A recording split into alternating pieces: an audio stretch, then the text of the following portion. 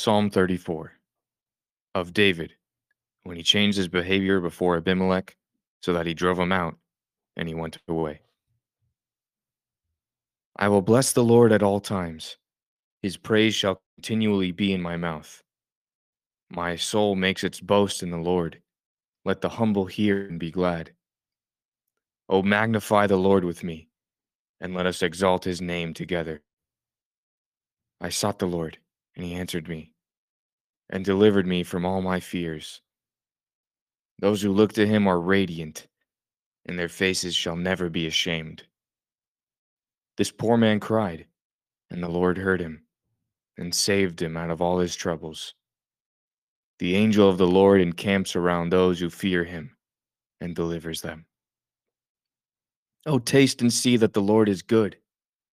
Blessed is the man who takes refuge in him.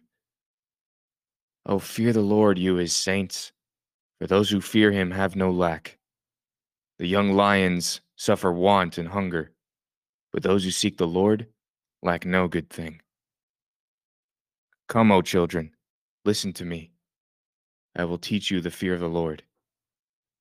What man is there who desires life and loves many days, that he may see good? Keep your tongue from evil, and your lips from speaking deceit. Turn away from evil and do good. Seek peace and pursue it.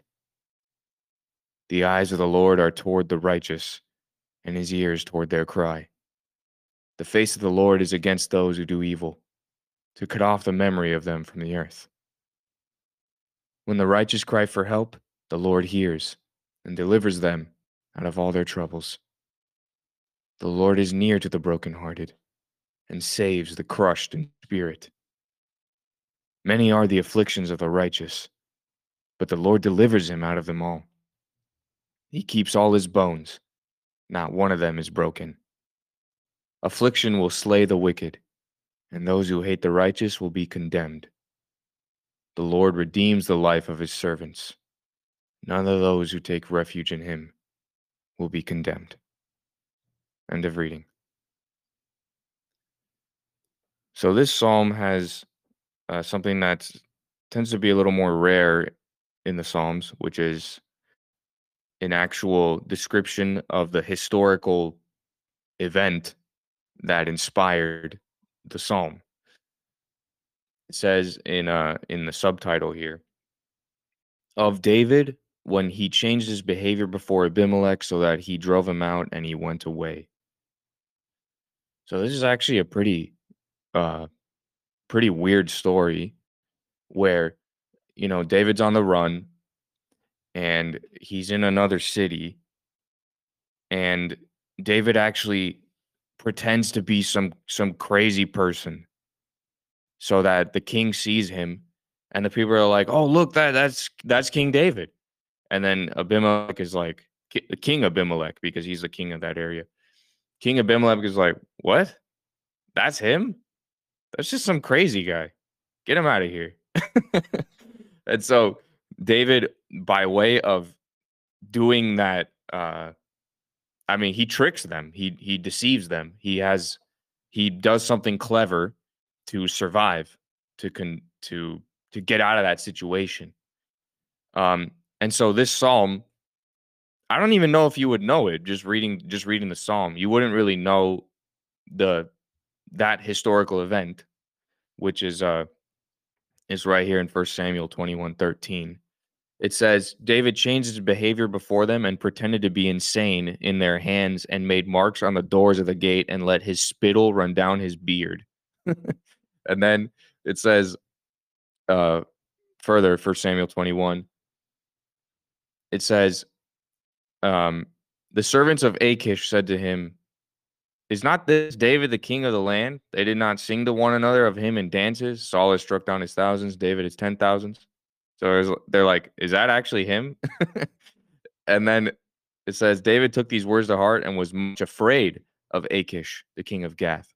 So David did this last ditch effort, I would say, of changing his behavior because of that. He was fearing for his life that Achish, I said Abimelech, that was a mistake. Achish, the king of Gath, he was afraid that Achish would kill him or capture him or something. And then Achish said to his servants, "Behold, you see the man is mad. Why then have you brought him to me?" So he's like, "Man, even if that is David, he's just some crazy guy. Like, what? We don't even have to deal with him. Just get him out of here." Okay, so that's what this psalm was written. That's the situation the psalm was written from. So now let's look at the actual words of the psalm. He says that he will bless the Lord at all times. He says, verse 4, I sought the Lord and he answered me and delivered me from all my fears. And we read there from First Samuel, it said David feared that king, that he might kill him. David kind of had no other, he was just on his own, no way of really defending himself other than this last ditch effort of tricking them. And so David says he sought the Lord in that situation, and he did answer him and delivered him from those fears that he had of that king. And this is a great verse because this word is I don't think it's used all that much in the Bible. Verse 5: Those who look to the Lord are radiant, and their faces shall never be ashamed. That's an amazing verse right there.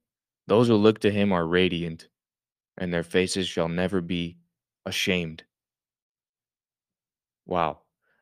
Also in verse 22, it says, The Lord redeems the life of his servants. None of those who take refuge in him will be condemned.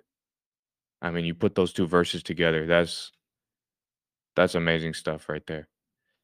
Um, Moving on, verse 6, he says, This poor man cried, and the Lord heard him. So he's referring to himself there. This poor man cried, and the Lord heard him and saved him out of all his troubles. So even though it was really David's cleverness and him pretending to be some insane person, even though it was him, he's recognizing that the only reason any of this stuff worked is because of God. He even says in verse 7, the angel of the Lord encamps around those who fear him and delivers them. So David is recognizing God's divine protection over his life. And that's why he was able to make it out of there alive. Moving on here. He's so from that situation, David is then says to uh the saints, verse 9, he says to them, "Oh, fear the Lord, you his saints, for those who fear him have no lack. The young lions for want and hunger, but those who seek the Lord lack no good thing." So again, we see David using the experiences in his life to exhort his fellow believers in God, those who also fear him. He uses his experiences in life to exhort people to also trust in God and to tell them in verse 8, taste and see that the Lord is good. Blessed is the man who takes refuge in him. I think that's a good pattern for our lives too, just in general, of recognizing in our own personal experiences the divine protection of God, the divine providence of God, um, God's work in our lives, and using that as a way of exhorting people to to tell them to also fear the Lord, to also trust in Him, to take refuge in Him. David also says here uh, in verse 11, "Come, O children, listen to me. I will teach you the fear of the Lord." That's also something I see David repeat very often in his psalms. How he's not only dealing with his sin, but he's also very motivated to teach other people what he has learned. He's also motivated to help other people. He's not just only focused on himself. And even those moments where he's focusing on himself, I'm thinking of like Psalm 51. He says at the end of that psalm, he says, so he starts the psalm by saying, "Forgive me of my transgression." And then he finishes the psalm by saying, "I will teach other transgressors your ways." That they would repent and follow you. So that's a great emphasis that I notice in David's psalms. His desire that other people would also follow and not follow and be like David, but to follow God. And so he He also calls them to, verse 13, keep your tongue from evil and your lips from speaking deceit. Turn away from evil and do good.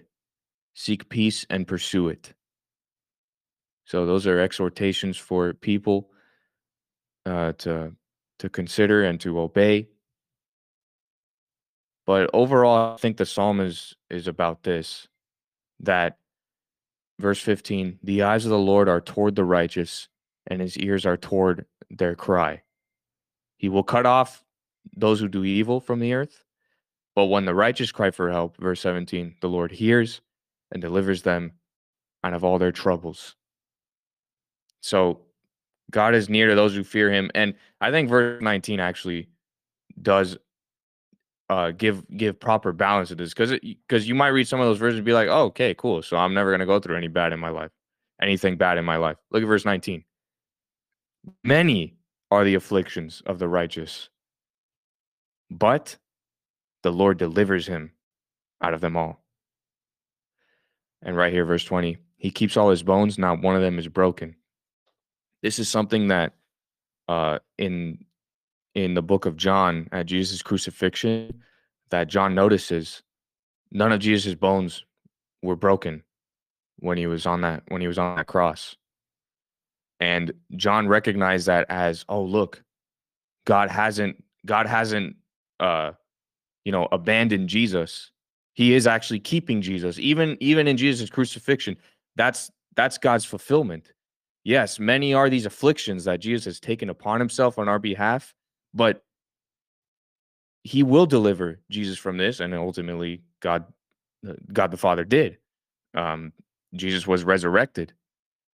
So keep that in mind. Many are the afflictions of the righteous, but the Lord delivers him out of them all. So I'll finish with those two verses I mentioned at the beginning that I thought were really cool. Verse 5, those who look to him are radiant, and their faces shall never be ashamed. And verse 22, the Lord redeems the life of his servants. None of those who take refuge in him will be condemned. So grow with the growth that's from God.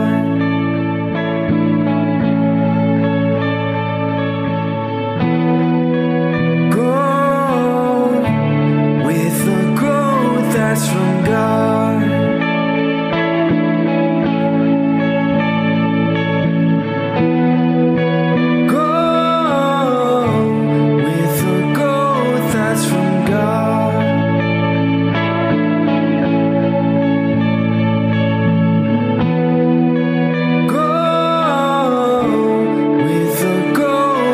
From God.